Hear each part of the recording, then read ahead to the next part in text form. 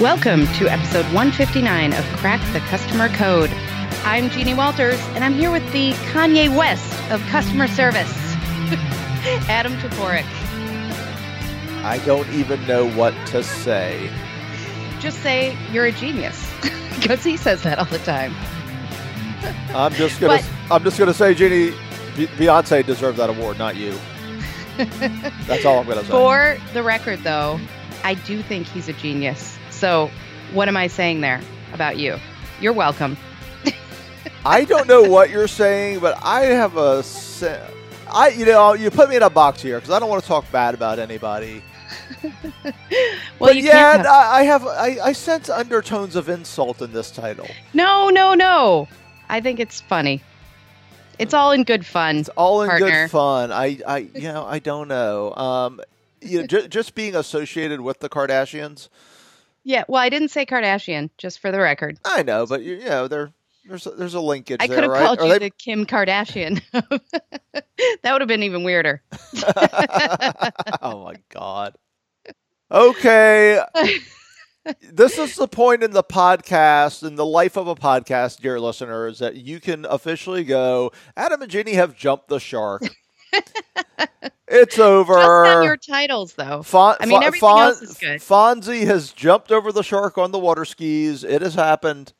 Anybody under the age of 30 has no idea who Fonzie is. All right, Jeannie, before our listeners jump the podcast, what are we talking about today? Well, one of the things that comes up a lot is when we go to these customer experience conferences and we talk to these different leaders, everybody's talking about budget, right? Like, where do we get the resources for this? How do we convince our leadership we need the resources for this? What about the budget? And while that's a very good question, and like most things, the more money and resources you have, the easier things are to execute. I'm not sure if you're aware of that, but that's how it's been in my life. And so one of the questions that I think we have to address, because we meet all these amazing people who are in these roles who are just trying to change the organization for good, and they don't have a budget. They literally have no budget for customer experience initiatives, or they have something that's really a teeny tiny little budget, and they're being asked to change the customer experience dramatically. So I wonder, if you don't have a customer experience budget, what should you do? And I think that's what we're digging into today. Well, first of all, I will challenge one of the assertions you made slightly, which is, yes, things are easier when you have a budget and resources. I would say there becomes a point of diminishing returns in which you have a lot of budget and with individuals, it can be different. But with organizations, you can tend to think that just throwing money at an issue will solve the issue. And with things like culture and customer centricity, that's not always the case. Just writing a check doesn't fix it. It has to come from other places. And I think that's also partially the solution for when you don't have a budget, is realizing that not everything does require money. Some things require elbow grease, and some things can be done very inexpensively. And so let's talk about some of those things. Now, obviously, I think the scale of the organization certainly affects this discussion. Okay, because, one last thing. Small business, it's a different calculation for them than it is for GE. Mm-hmm. Oh, sure. Or a division of GE, I should say, since they're so big. Yeah, one hallway in GE. Right, yeah.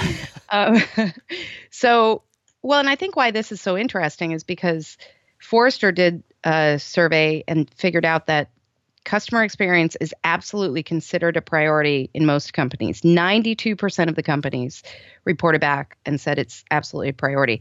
But nearly half of them, 45% of them, do not have adequate resources to back that up.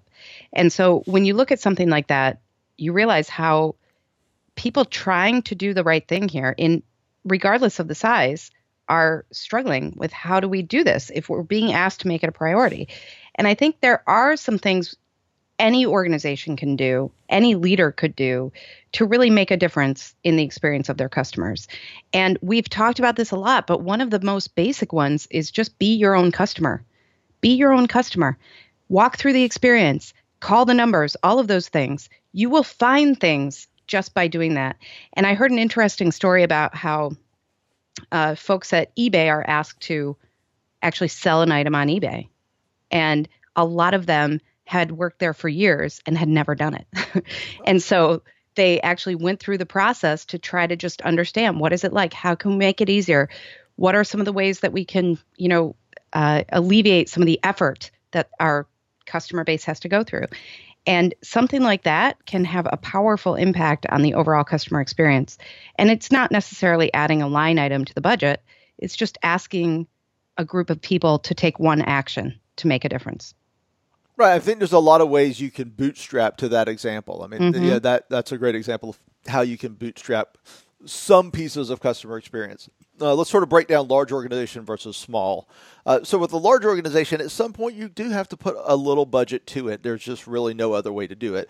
For instance, they say customer experience is a priority, but there's not much budget for it. Well, in a lot of cases, you have, customer experience happens at each touch point. So marketing needs to deal with theirs, customer service needs to deal with theirs, shipping needs to deal with theirs. But the catch is, you still, in a large organization, you need somebody to put all the pieces together, put them out together, to see how they interact, to talk about the transitions, to have a customer service vision that is delivered in each of these, silos. So I think at some point, you've got to find some budget when you're a large organization. You've got to decide where the waste is, because if you're a large organization, you have waste.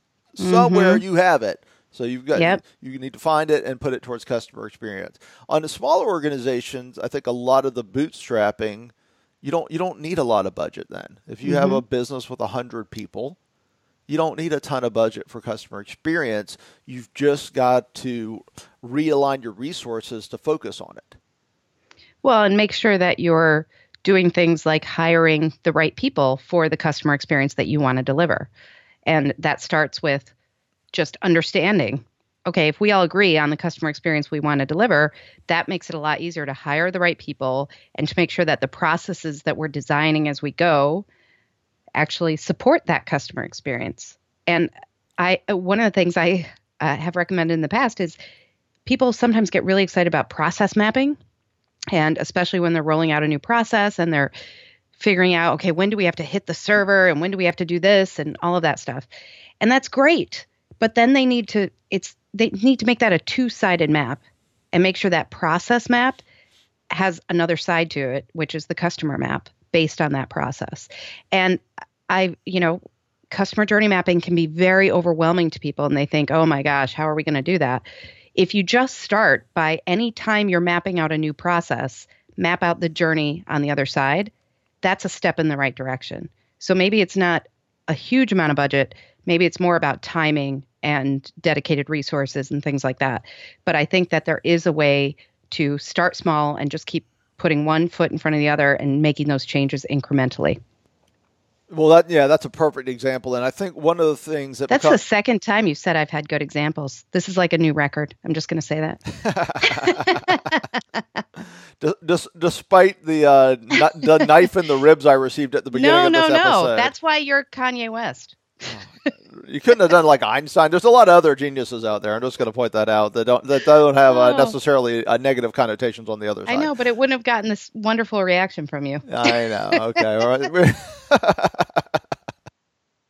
Anyways, back to customer experience. Here's what I'm going to say. That was an okay example, Jeannie, but to your example, I think the response, especially for small, medium-sized businesses, well, that is a budget. I have to shift resources to do that. And here's the biggest argument I would make. I have a quote: proactive issue prevention is always better than reactive issue resolution. And you've got to look at, there'll be a little transition period. Customer experience, especially bootstrap customer experience, will pay for itself. In that resource, that time will be freed up. What we talk about this in training all the time. Every time you can prevent a customer issue, you've basically done the equivalent of, say, 7 to 10 customer interactions. Because one difficult situation, a really difficult situation, can take the time of like 20 positive interactions. So if you look at it that way, if you look at it as an investment in something that's down the road a month or 2 months, I think it's easier to sell that shift in resources. Yep, I agree. And I think that there are I think there are a lot of people out there who show up for work every day and look around and think, this culture is not great. Like they know that when they walk in, and yet they're not feeling like they can do anything about it. And that's another way to just help your customers by helping your employees whenever you can and create that culture that is about really providing, exactly to your point, that proactive design of the customer experience, the proactive way to look at the world so that you're not left with all these issues just being dumped on you all the time that you have to resolve that are no fun. That brings down the culture as well. So I think it would pay for itself 1,000,000 times over. Don't quote me on that. Yeah, nice. That's a nice ROI pitch. Can you back it up? 1,000,000 smiles. 1,000,000 smiles. There we go. All right. Well, on that note, I see that Taylor Swift is about to get an award, so I have to go. We hope you enjoyed episode 159 of Crack the Customer Code. I'm Adam Toporek, and I love feedback, too. You love feedback. I love feedback. I'm Jeannie Walters. Stay current on the latest customer experience trends and insights, and see my TEDx talk at 360connects.com. And thank you to Audible.com for sponsoring this episode. Get your free audiobook and your free 30-day trial at audibletrial.com/customer-code. And you can connect with me and find out more about our customer service workshops and training, as well as my book, Be Your Customer's Hero, at customersthatstick.com. Until next time, take care of yourself. And take care of your customers.